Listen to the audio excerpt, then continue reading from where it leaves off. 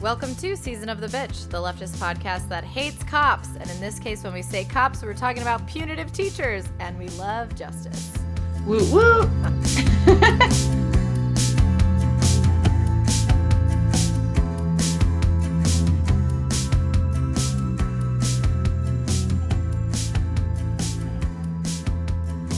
Today we have Laura. And Zoe. Sorry, that was so annoying. And Zoe. I don't know why I did that. Who cares? I love it. So today we are talking about our education system. Specifically, we're going to be talking about what's going on in our education systems today and how that might relate to mass incarceration and how schools and education systems can provide better support to youth who might be quote unquote behaviorally struggling in the classroom. So today we have two incredible educators with us. They both came to our live recording in Philly, and we're at the Philly Soc Fem Convergence, which is amazing. And we had such an incredible conversation that night about education and what we can do as what we can do as educators to make things better for our students. So welcome, Scarlett and Mel. Woo! Woo! Hey! Hi! First of all, thank you both so much for being with us. This is amazing, and it's nice to hear your lovely voices instead of tweeting at you. Can you two start by introducing yourselves in whatever way you feel comfortable? Mel, go first. So my name is Mel. I am a teacher in New Jersey. I teach music. And I'm also a restorative practices trainer, so I help school districts and organizations adopt restorative practices. That's fucking awesome. Yeah, I'm Scarlett. I'm a teacher in San Jose, California. I teach high school students with autism in a Title I school. So, yeah. What does a Title I school mean? It means like over a certain percentage of the students qualify for free or reduced lunch. So it's basically like a lower socioeconomic status type school. Sure. That makes a lot of sense. When I worked at an elementary school in Portland, we were the same thing, but I feel like in Oregon it was not called that. It was called something else. But I just wanted clarification because as we might get into, a lot of education things vary from state to state, so cool. Yeah. Good to know. Well, okay, amazing. Both educators, both doing the fucking work. So just gonna start by just like tearing this open immediately with a complicated question, but also something that I think will ground us in really where we want to go from here. But, you know, this can go in a lot of different directions, but feel free to take it literally anywhere. What, in your opinions, are the biggest flaws in our educational system as it currently exists in the United States?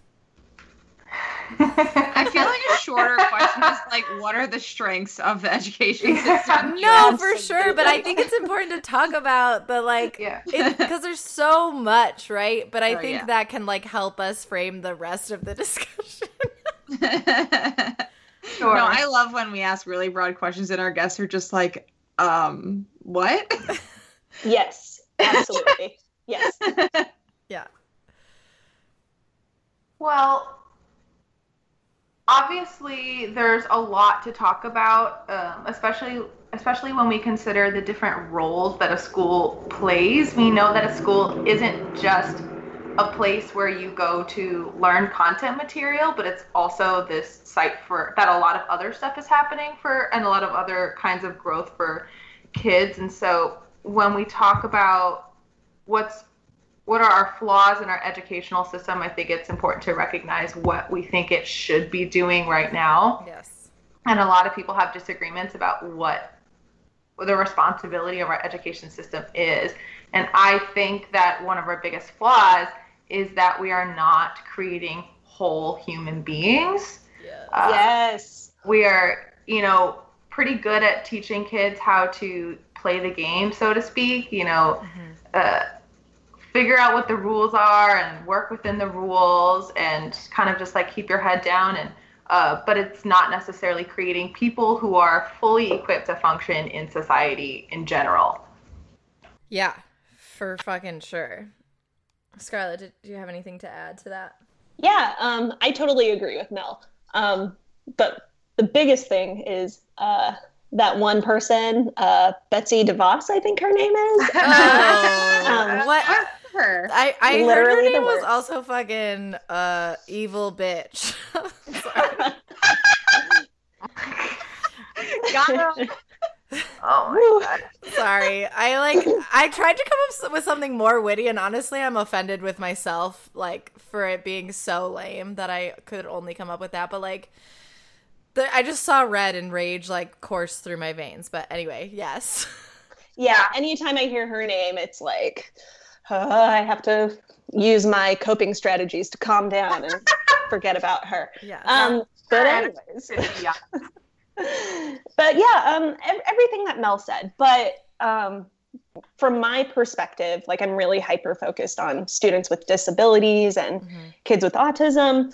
So like, I think a really huge flaw in our education system is that, like, those students are seen as the others and they're not included, or schools will be like, yeah, we're including students by giving them an award at a rally or pushing them into the general education classroom, when that's not inclusion, and that's not that just seems like, oh, we're trying to make ourselves feel better, like, yay, we're doing things. But what I think would be better is if, like, we're really looking at our students from a place of, like, understanding and supporting them, and like having all students understand each other, which kind of ties into restorative justice, but we can get into that later. Yeah, and I think that you bring up a really good point about like how kids kind of get pushed through their system, and in general, we're more and more realizing that there is just not one correct way that all students can learn. Yes. And it's just becoming increasingly problematic that, like, there's one system, and if you don't work within that system, then you're not going to be successful. And so these kids do kind of get pushed through, and then are left at the end either, dropping out, not being successful, or being successful, but only in the specific way that they're asked to. Yeah. Mm-hmm. Yeah. Exactly. And sorry. No, please. No, sorry. Shit. Sorry. No, sorry. Yeah, and that makes me think of, like, how teachers and parents and society, we keep focusing on what students cannot do instead of what they can do, and like capitalizing on that. So, and making them live full, healthy adult lives. Yeah, I think y'all are fucking talking about all the things, and I know we're going to get a little bit more into like the testing system a little bit later with, Zoe has a kind of more specific question about this, but I would also add, like, the way that teachers are specifically, like, the way that they get feedback from principals based on how many students pass certain, like, what are meant to be objective measures of the classroom, but really are really skewed, state testing from a really young age on. And teachers are getting like this kind of at least like in the schools that I've worked in, like this almost like sink or swim mentality of, like, even if they're against teaching to the test or teaching to whatever state standards there are, their job in a lot of ways ends up relying on that, as well as like the funding allocated to any given school, which feels like a whole nother piece of it. But like for me, it is important, especially I work now with teens that go to a bunch of different schools in the Buffalo City School District. And like, we talk a lot about how they all have pretty different experiences in their education system based on what school they are in and like what that means for the city of Buffalo and stuff like that. So anyway,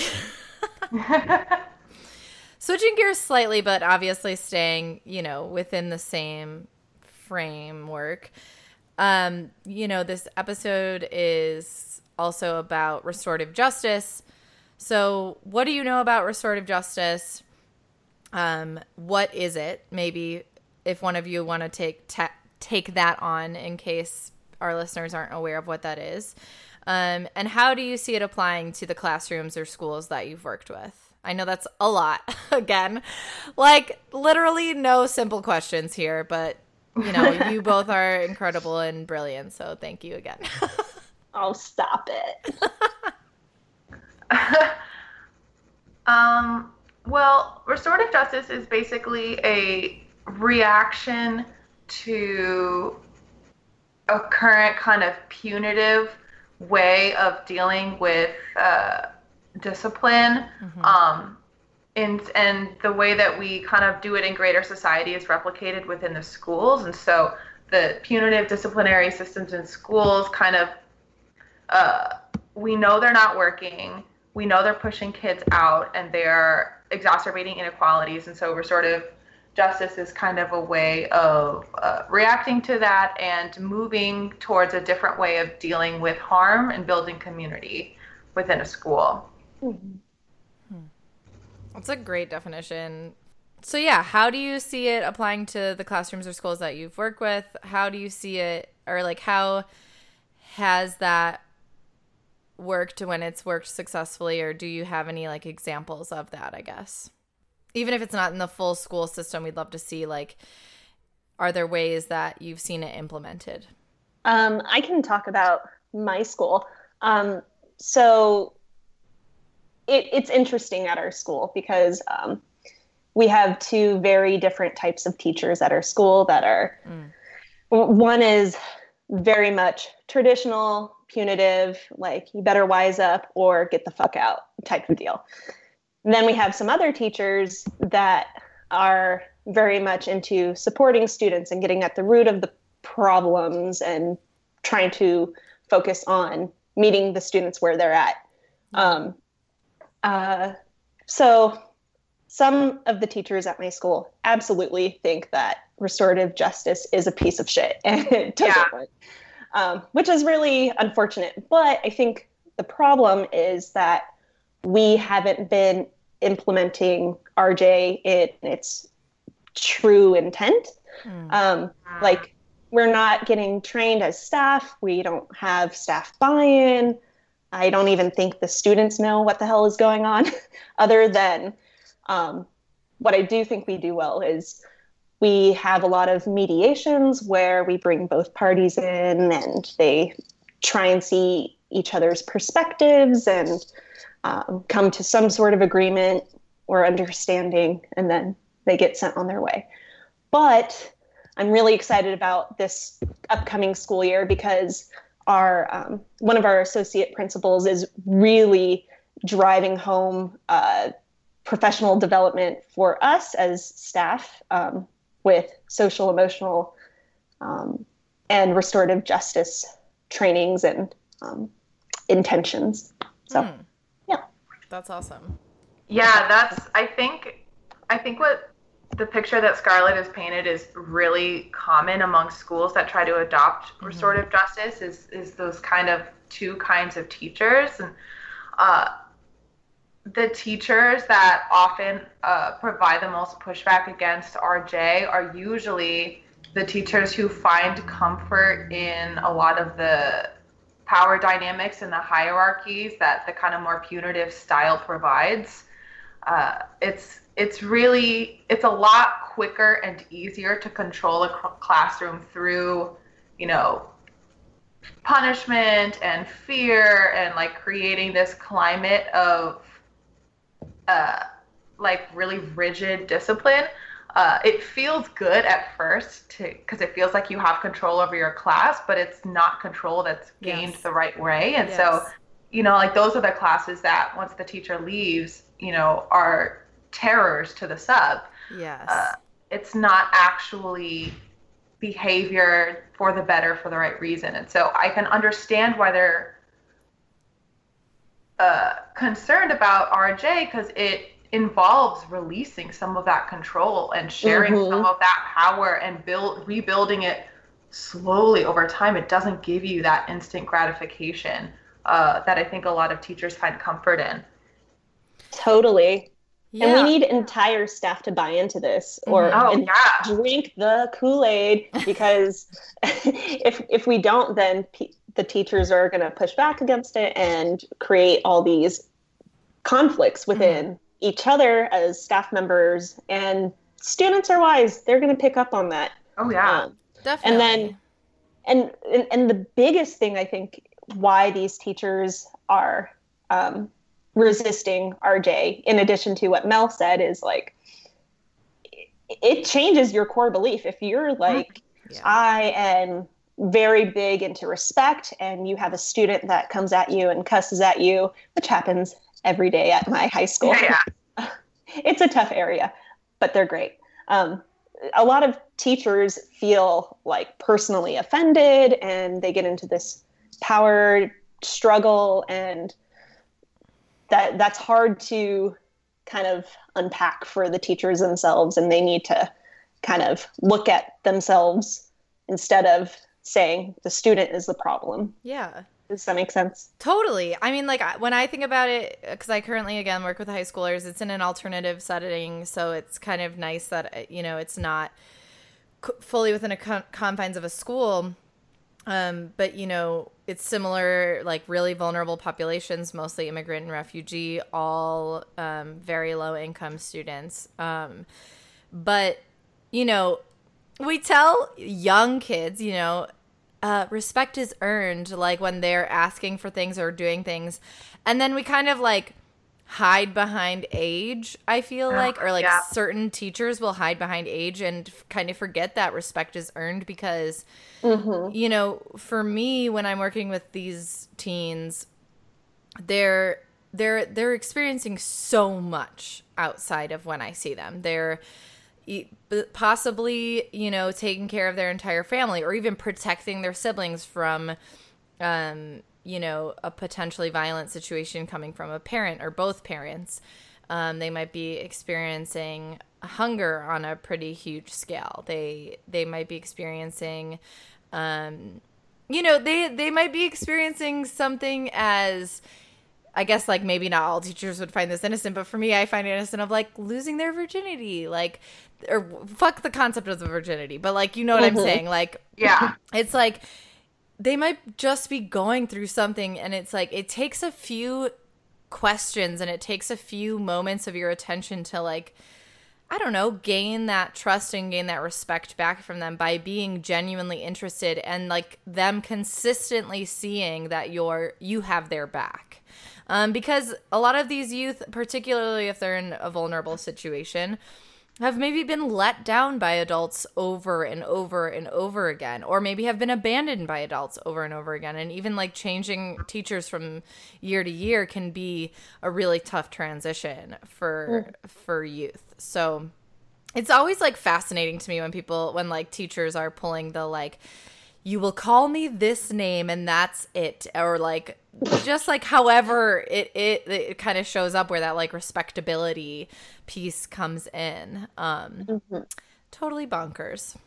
Oh yeah, absolutely. And it's interesting because last month, me and a couple of my students, I took like a core group of freshman students to this Youth Restorative Justice Summit in Manhattan, where they got to meet with kids from other schools who are really kind of deep into the RJ process. And I got to speak to other teachers, and I was surprised how many of these public schools just don't even use last names for teachers anymore. Yeah. Which it feels so weird, but I love it. Because you're absolutely right. Like, kids will respect you when you show that you care about them as a human being. Yes. It's like they don't we can't process these arbitrary rules for like power and respect. It only comes with human connection, and that takes a while. The only way to do it is build relationships. Absolutely. And sometimes I don't want people to know my last name. Like the seniors that I work with, I'll be like, yeah, I have this podcast. it's called Season of the Bitch, but like I don't maybe want like my 14-year-old youth that I work with. I don't know, whatever. It's like one of those things that like they have the internet at their fingertips and like they'll find stuff. I'm like, just call me Laura. It's cool. Like I never want anyone to call me anything else. You know what? Now I'm going to have my students call me by my first name next year. Yes. Fuck it. Yes. Yeah, it is hard because you're right. Like everyone has to be on the same page about stuff, and teachers can try everything in their power to develop these relationships and try to dismantle these power imbalances in the classroom. But if that's not backed up in the greater school community, it gets lost. Yeah, absolutely. Like, it's really hard. There's only so much change that one teacher can make by themselves. Like they have to have the backup of administration and the larger community and the students and the rest of the staff. Yeah, I completely Totally agree. And it's hard to get everybody to have your back on things like that because at least at my school, in my school district in Silicon Valley, we have so much turnover.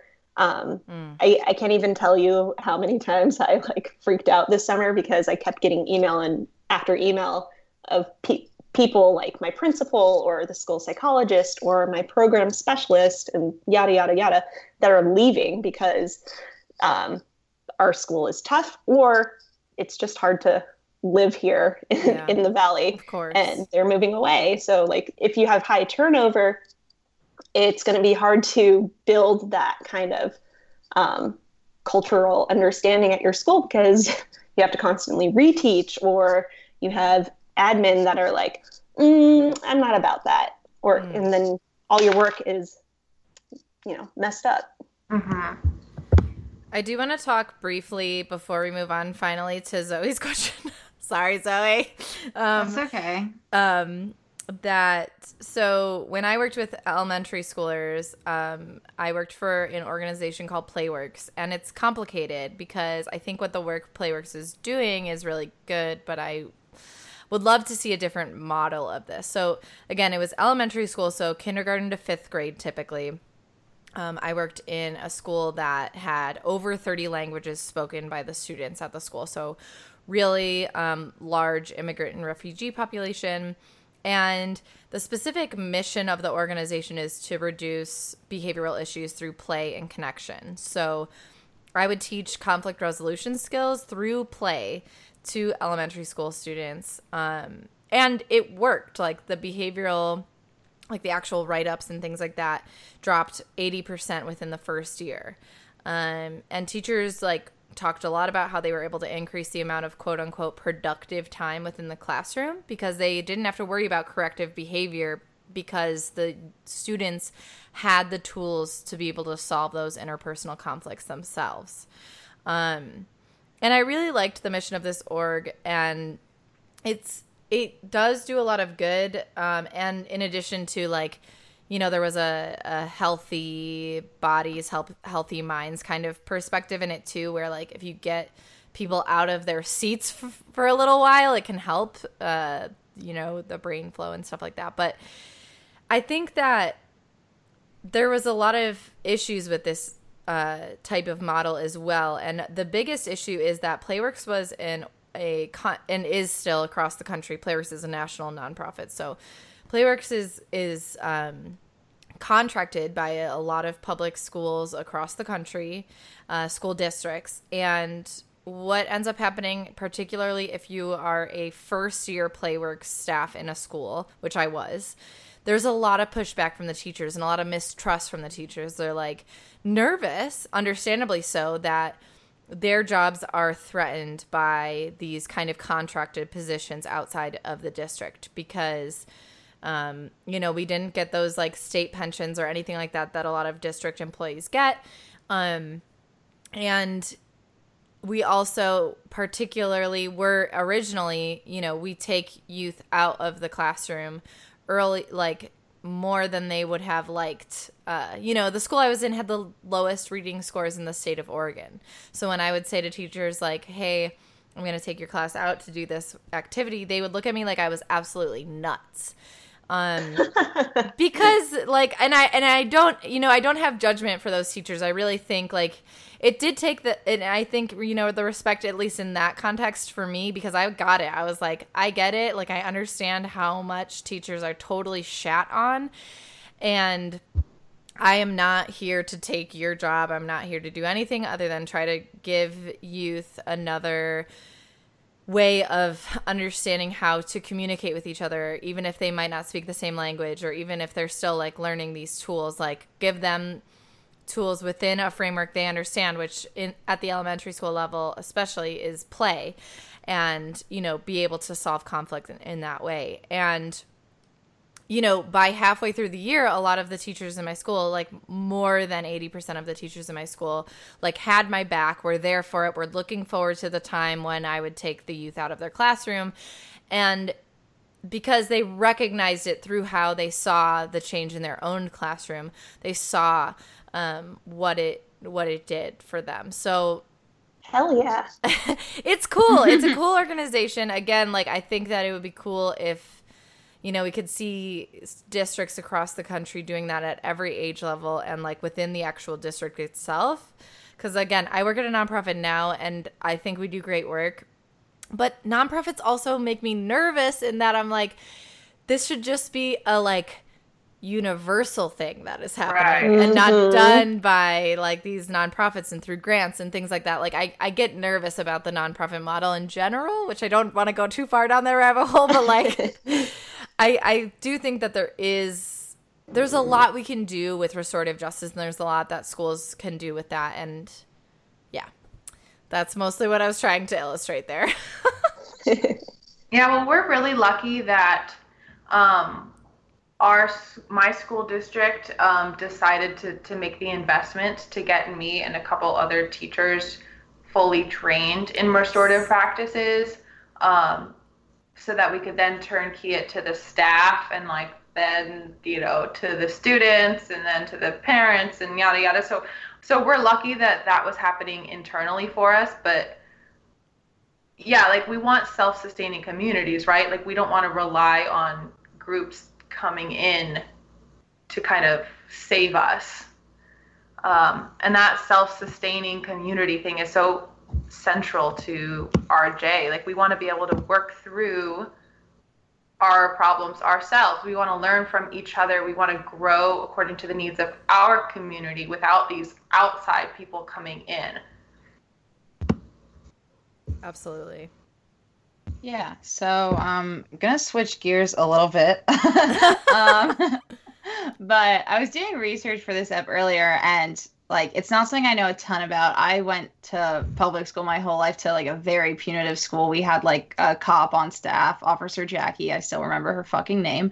That would like patrol the hallways. And well, this is a slight deviation, but I had a very on-brand anecdote for me, which is that I was a swimmer in high school, and we had practices at 5 a.m. And so I would like go swim for 2 hours, like in the school upstairs, and then go to homeroom. And I missed homeroom too many times. So I had to like go to the, I forget what they call, the disciplinarian. And like, they gave me detention, and I was like, but I was like in the school, like I was literally upstairs swimming. And they're like, yeah, but you missed homeroom, which is just when they like take attendance and did nothing. So anyway, I got a detention. And I went, and they forgot to tell me that detention was canceled that day. So there was no one in there. And then I sent this like 5-paragraph email to the disciplinarian being like, my time is just as valuable as yours, and you wasted my time. So I'm not doing detention. And they were just like, okay, don't do detention. Big Sag energy, baby. Hell yes. And I remember like telling my mom, and she was like, you know what? Yeah, you're right. And usually my mom is like, stop, Zoe, don't start conflict. Stop doing this.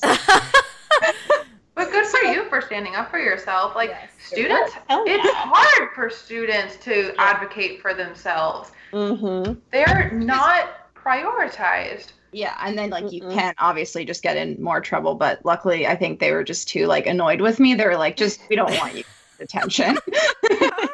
But anyway, Be annoying till you get what you want. Yes. yeah, honestly. But so I was researching, and this one article came up that was talking about how like restorative justice was successful in eliminating how many like suspensions there were, but like the standardized test scores dropped, which is not really something that like I care about. I mean, in terms of like standardized testing, obviously are not like a good way of testing intelligence, and in my opinion were like very punitive to have to take. Like I hated taking them. I never did well. Yes. Because that's just really, I'm a creative type. That's not for me. Mhm. So I was wondering, like, do you think restorative justice is part of a larger change, or dare I say, like, revolution of the education system that would also involve like eliminating standardized tests and like other sorts of changes? Ooh, it's all part of the agenda. Yes.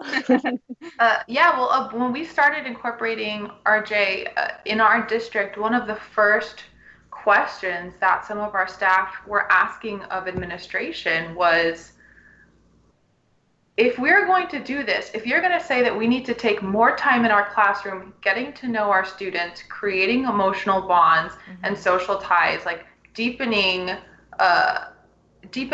that form of interpersonal connection, then something else has to go. We don't have unlimited class time. So if you want us to spend more time on this, we have to spend less time on content. So you need to make the commitment that right now testing is not as important as this. Mm-hmm. Can't have both. You can't just have, like Scarlett said, you can't just kind of like halfway do some of it. You have to make the commitment to do that, and that's going to come at the expense of standardized testing.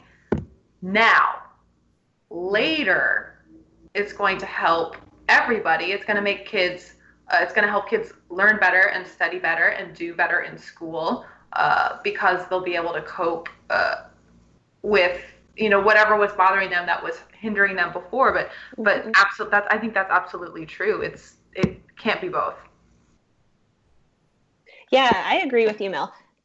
I think it's absolutely pushing back, or RJ is pushing back on the traditional sense of what a school should be. And it's really focusing on supporting our students emotionally and giving them coping skills instead of just saying, you suck, you did this wrong, bye. Like now Bye. what we're doing, what? I just said bye. Yeah, and now what we're doing is teaching the whole child, and I keep saying meet them where they're at, but like meeting them where they're at, and instead of punishing them for not having the skills to cope or communicate, we're teaching them those skills. Like a teacher told me recently, like in thinking about how students behave, there's always a function, right? But she said, we don't punish students that are bad at math for being bad at math. And what we're doing for our students with behavioral challenges and whatnot, like we're punishing them instead of teaching them how to do the thing like we would in math or whatever other subject. Yeah, I mean, it's really not fair to kids that they are being placed in this system where there's these expectations and they don't necessarily know how to fulfill those expectations. Right. And even sometimes just going from classroom to classroom, one teacher to the next, the expectations can be wildly different. And, you know, behavior that's okay in one teacher's classroom is not okay in another teacher's classroom. Oh my God, yes. You know, like the way that you speak to your teachers. And so they're expected to kind of like juggle all of these different ways of acting, and it can feel very arbitrary. And when you implement restorative justice in schools, it provides that really necessary consistency of, you know, like this is how we handle things. This is how we speak to each other. This is what we value. This is how we respond to a really strong emotion. Because it's really just not fair to be asking them to live in this state of constant anxiety and inconsistency about what's going to happen when I do something. Yeah, they're constantly code switching from classroom to classroom, or from administrator to administrator, or from friend group to friend group. And RJ, I think, provides a baseline understanding for everyone. So we're all on the same page and we're going to support each other. And it might suck from time to time, but we're going to get through it and we're going to be better in the end. And it takes time, but I think it's interesting because I even think about like the code switching that the teens, even within my organization now, have to do between person to person. And also the feedback I get from other staff I work with is that they're like, well, don't you think that that teen's going to take advantage of you because you didn't like blah, blah, blah? And I'm just like, who cares? First of all, maybe. But second of all, they know I have their back. And I know that if I was like, you need to do this thing, they would do it. Like, I have developed such a relationship with them that, like, yes, maybe they're taking advantage of our whatever violation system that we have in place because they understand it and they understand the rules that are put in place for that, so that they're, like, kind of taking advantage to the system. But also they're taking advantage of the system because they had to take the public bus to get here, which is, like, garbage, and they knew that if they took the one that got them here 5 minutes late, it would save a lot of time for them on the front end rather than getting to the bus stop 30 minutes early and showing up 30 minutes early. Like, it's just one of those things that it's like, yes, I understand that they're kind of taking advantage of this thing, but also, like, I'm not mad about it. Like, it's okay. Like, the system, we have to do what we need to do to survive, so it's okay. Mm-hmm. They're teenagers. They're going to find the boundaries. They're going to push back. Yes. It's okay. Yes. Like, relax, everybody. Right, but like they do pick up on you not trusting them. Yes. You know, Mhm. if you assume from the get-go that all of these kids are going to take advantage of you, you're going to build a wall Yes. and you're never going to establish a meaningful connection. Yes. Like you think about, like I think about all of my favorite teachers, and they were teachers that I saw as whole people. And they were people that, you know, were willing to reach out and form that connection with me. And that starts with trust, expectations still, and, you know, having that like accountability structure, but also trusting that I'm going to meet those expectations. Mm-hmm. Definitely. Yeah. Yeah, definitely all of my favorite teachers were ones that like reached out to me, would like notice if I clearly was upset about something and like ask me what happened, or like try to take literally any interest in like my life. But yeah, so I wanted to talk about sexism within education, which, as I'm sure we all know, starts very early, whether that be like differentiating of toys for boys and girls, or like boys knowing that they're going to get away with a lot more because, like, quote unquote, they're just being boys. Or like bullying from boys, which I definitely experienced like all through school, of like a lot of like body shaming and slut shaming from like male peers. Yeah. So I guess I'm asking like what is the feminist lens for restorative justice? And like how does it address those sorts of things? That's a really good question. Thank you. I think that I have the answer, which Ooh. is that restorative justice moves away from the model in which a person is accountable to an institution or like a set of rules or laws, and shifts that accountability towards accountability for others around you, people in your community, and emotional accountability. Because the fact is, like, we all know what we're like as teenagers. Like, teenagers rebel. They don't love being accountable to the system. It just doesn't work. And when they violate expectations, there's not going to necessarily be that meaningful remorse like there is if they're held accountable to the emotions and their impact on other people. And especially when you talk about something as kind of like vague and subtle as sexism, when kids are doing it, it's not like the school handbook has, you know, violations of sexism in that, you know, it's not like there's a school rule. So it's the meaningful way of addressing those behaviors is when they are forced to reconcile with the way that their actions are affecting their peers.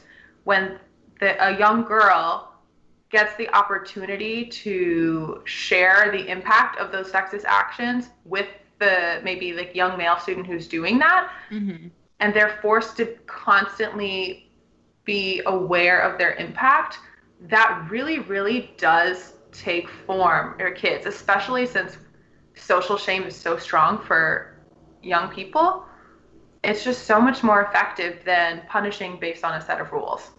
Yeah, that actually reminds me. I forget where the school district was. A couple months ago, there was this article about how this high school had like one of those slut lists come out. That is a thing that happens. But then the girls, some of the girls on the list insisted on being able to do this assembly and like shared like their experiences and talked about like why it was really upsetting for them, like why it's wrong.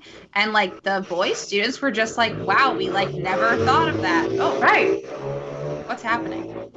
Oh, there's a really loud motorcycle, I think. Oh. I'm so sorry. Oh, no, that's okay. I just like was confused. But yeah, so then the boy students were just like, wow, we never thought of that. Like, we'll never do that again. Yeah. And It's almost like a reckoning. That's exactly it. I mean, we talk about that all the time with how much of these behaviors people get away with, these, microaggressions and subtly oppressive behaviors. And it's not like men live their lives constantly being told that's sexist behavior, that's a sexist behavior, and they just, no one tells them.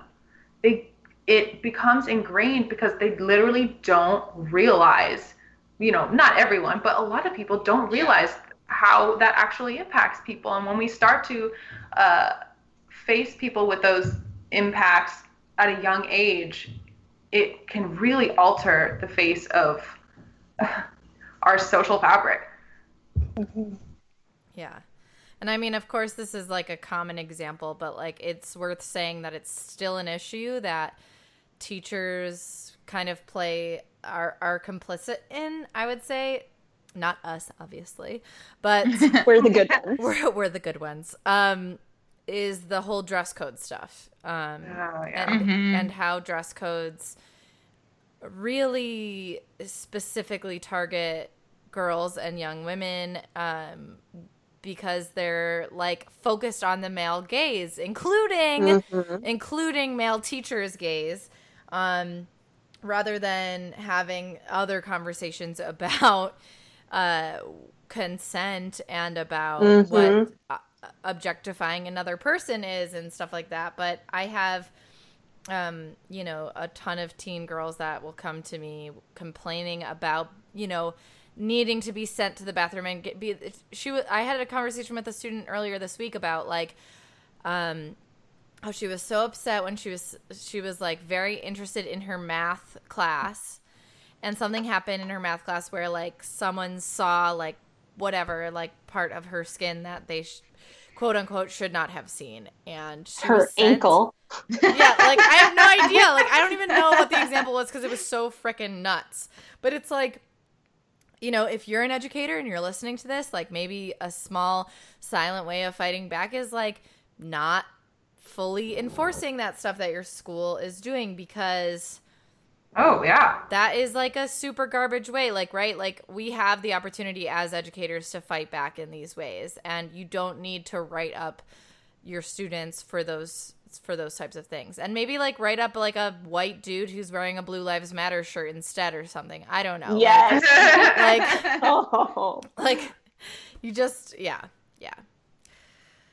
So Scarlett, you mentioned that you work with kids with autism. I know we talked about this a little in Philly because my brother has autism and my dad is like an autism specialist. So it's a topic I'm very familiar with.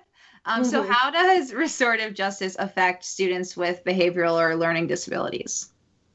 Well, before I answer that question, I had no idea what your dad did. So when we were at the live recording and I saw all those posters, I was like, oh my God, this is so cool. And I took pictures of all the posters that were about autism. When I was in high school, so I'm a trained like Hebrew school teacher, but I haven't done it in a long time. But anyway, when I was training, my teacher for like Jewish education had a son with autism, and she like knew my dad's book. And so when she had me in her class, she was like saw my last name, and it's not a very common last name because it's not common in the US because it's Lebanese. And she was like, oh, that's your dad? And then he like came in and did our special education unit. Oh my God. So cool. Okay. So, only known specifically in the autism world, but yes. Well, yeah, I have a lot to say about this, so I'll try and keep it short in the interest of time. But restorative justice and students with different needs. So with autism, like one of the challenges is seeing other people's perspectives. And I think what restorative justice does is gives these students the tools to see others' perspectives and even students without autism. And then what RJ does is it's voluntary. So all the people involved have like a buy-in in it, and it's inclusive. So everybody has some say in it. And I was wondering, because I saw in your notes you said something about like keeping kids in the classroom as much as you can. So like, I guess what I was curious is where you see this in terms of like having separate classrooms for folks with disabilities, which it sounds like is where you work, versus trying to incorporate, kids with autism or other learning disabilities in like standard classrooms. Yeah, so I teach students with moderate to severe autism, so I'm pretty self-contained. But if I think a student can be included into other classes that are different than my own, I really push for that. But I get pushback from teachers because they're like, I don't know how to handle your students. I'm like, bitch, they're all of our students. Yes. It's not just mine because they have a disability. But I think with restorative justice, it empowers teachers, parents, and students to have understanding and allow the discourse to change from these students being problems to students that can be supported. And RJ provides equal opportunity to education for all students, whether that's students with autism or those who are more neurotypical. Ugh, I hate that, but yes, sure. It is the language we have. I know. But the biggest thing is empathy. RJ teaches empathy, and that generalizes across ability or socioeconomic status and gives people the opportunity to do better. And we can always do better. Fuck yeah. I hope that answers the question. Yeah, totally. Yeah. I thought it would be fun. So we try to, like, everything sometimes when we do episodes can be like, everything fucking sucks. And it's hard, and we don't know what to do about it. But I thought it could be fun for y'all to think about, like, if you could create the school system or educational system of your dreams, what would it look like? Because for me, it's like, what are we working towards, So I know we've touched on a lot of the elements that could be involved in that, but I thought that might be a fun way for us to end. I love that question. Thank you for asking it, because we don't always have the opportunity to talk positively about visions for the future. Yeah. It's so easy to just like sit around and gripe because there's so much to gripe about, and it can wear you down. So bad. Absolutely. Yeah. Positive. Yeah. For me,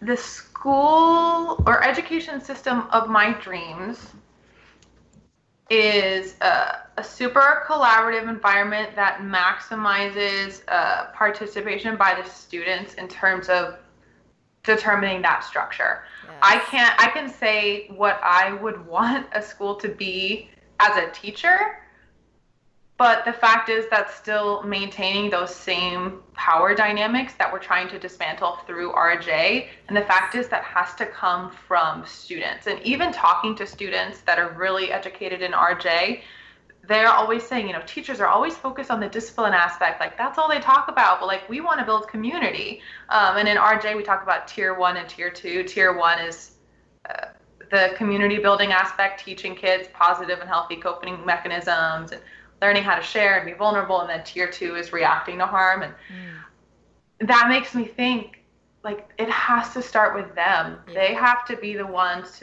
to say, like, this is what we need to feel supported. This is what we need to learn.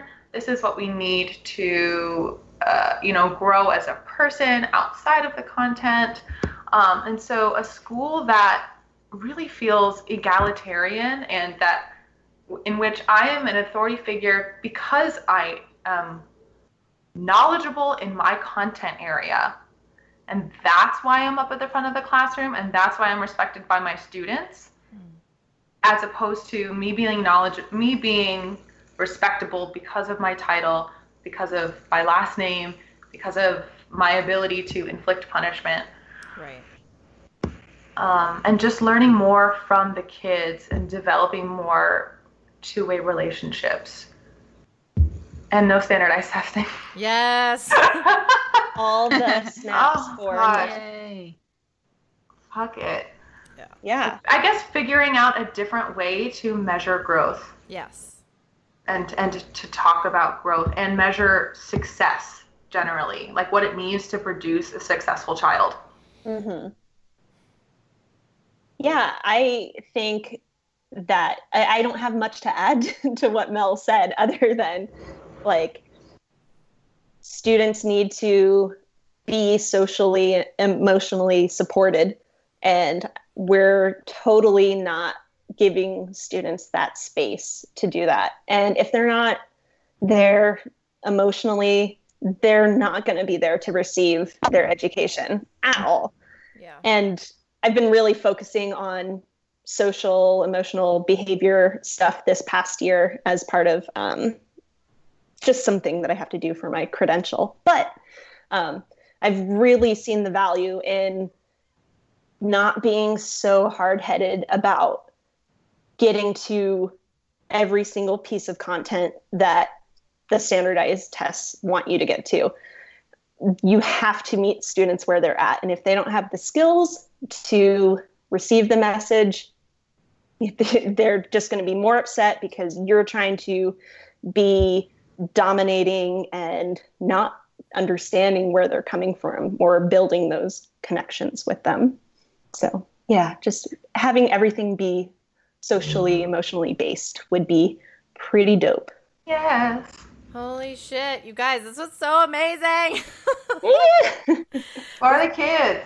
For the youth. Kids for president. Yeah, also, like, yes. What I feel like as an educator, so my organization is completely youth-led in the way that Mel is describing. Like, when I was brought on, my executive director, like, sat me down and was like, they lead the curriculum really, like, with what they want to learn and all that stuff, which is amazing.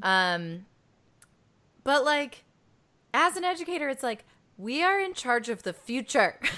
We're in charge of the future. I mean, we're not in charge. The youth are in charge. But, like, we are the maybe, like, facilitators or, like, we're, like, the guides to people for the future. And that's, like, a huge freaking responsibility. And, like, the future is what we got. That's all we got. And it might not even exist. So, like, let's put the power in the hands of the youth. Y'all are amazing. I'm so pleased with how this went.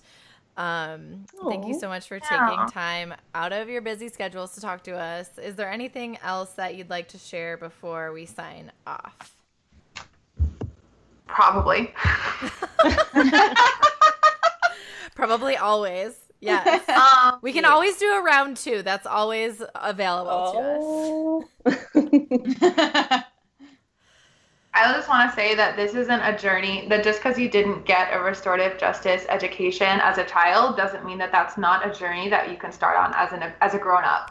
And that all of these skills are skills that anyone can pick up at any time and start doing today to relate better to other people, to learn better, collaborate better, cope with your emotions better. Like, this is such a lifelong journey for me. Yes. For everyone. And so if this is something that is important to you, you can totally get started now. Yeah. So where should we go to find that resource? Good question. Google. Yeah. Google, and I'm definitely available if anyone wants to come find me, however that may be. I'd love to come and chat. I have a resolution that I authored at the DSA convention to create a restorative justice curriculum that anyone can access so that people can get can self-empower to learn about these and become better organizers through restorative justice, but we'll see where that goes. Yes. Oh my God, love. Yeah. Well, thank you both so much. This was amazing. Thank you. Yes, thank you. Well, that was a really good conversation. The stuff they were saying at the end really reminded me of my experience in art school, which was like the first and only time I've liked school, because mostly the grades were just kind of like effort and creativity, and then they would like give us a bunch of feedback. So Yes. it was like really good. And also, if you were like late in Miss class all the time, there was like really no sort of discipline. So yeah, really made me think of that. And yeah, super interesting. I definitely hear people talk about restorative justice a lot in terms of like harassment and stuff like that. And I now know a lot more about it.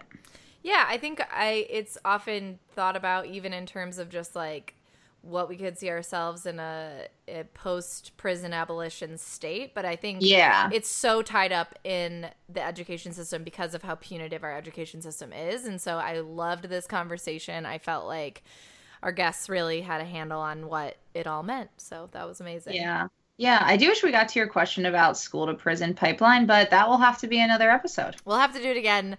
Mel and Scarlett, we'll have to do it again and talk about that. Yeah, I mean, that could definitely be an entire episode. So yeah, exactly. Yeah. Coming soon to a podcast near you. But the podcast is us. And near you is on the internet. Which is near you. Yeah. Yeah. So as always, you can subscribe, like, rate. You can't like it on iTunes. You can rate it, which means you like it because you would only give us 5 stars. And you can review us and tell us how amazing we are. What else? You can follow us on Twitter and Instagram at Season of the Bee. You can search for us on Facebook at Season of the Bitch. You can go to our website, seasonofthebee.com, which I recently realized that the picture of me like dressed up as like a murderer is what we put on our website, and I love it. Yes. And you can give us your money on Patreon, you nerds. Yes, we have so many fun things happening. We just released an episode of a roasted series, which is a series that Zoe and I do, where we roast people's astrological charts, and we just did a bunch of the presidential 2020 candidates. So, yeah, you gotta hop to it. I will not name who, but someone was telling me last night about a different leftist podcast talking about doing like an episode where they talk about the charts of all the candidates, and I was like, it's fucking been done, girl. What up? It was whatever. I'm not gonna talk trash, but I was just like, yeah, no, we already did that. So anyway, you can pay us and go listen to it. What's up? What's up? And we're thinking of doing them after every frickin' debate, because I feel like so much of their charts come out in those moments. So, yes. Okay, this outro is getting long, but I also need to say, now that you mentioned debates, I'm really fucking upset about Mike Gravel. Oh, I know. Like, I knew they were gonna fucking do this, but I'm just mad that they're fucking doing it. Yes. Fuck Let the people. Man speak. Yes. No respect. So anyway. I'm now reading, the reason why I'm like kind of pausing is I'm reading all the reviews we have on iTunes, and they're very good. I appreciate all of you who have done this. It's very, very sweet and very nice. I like it. Actually, I never got to read them, and I should, because it would make me feel good. It's so sweet. I'm like tearing up. Wait, read one. I remember we read Lucia's when she came on the podcast on the labor in the Our World episode. Remember? Yes. We We found her review. That was very cute. Okay, so there's one that says, "What is there to say? The hosts of this podcast are brilliant, hilarious, and informative. I can feel continually uplifted and informed and couldn't recommend this podcast enough." Wow. Thank you so much. It says, one of them says, "My friend recommended this podcast to me and I'm so thankful for it. The hosts are really good at clarifying and explaining concepts in a non-patronizing way at white leftist men and going over topics that I actually care about. I just started listening and I already feel like I've learned so much, and I've recommended this to literally all of my friends and everyone else should too. Absolutely phenomenal, and straight up has brought me to tears a few times because I feel so affirmed by their words and thoughts and ideas. So thankful for y'all." Oh my God. Wow. We're thankful for you. Obsessed with everyone. Thank you so much. Our fans are the fucking best. This is the longest outro. Yeah, who cares? Okay, love you, Zoe. Love you. Bye. Bye. Season of the Bitch.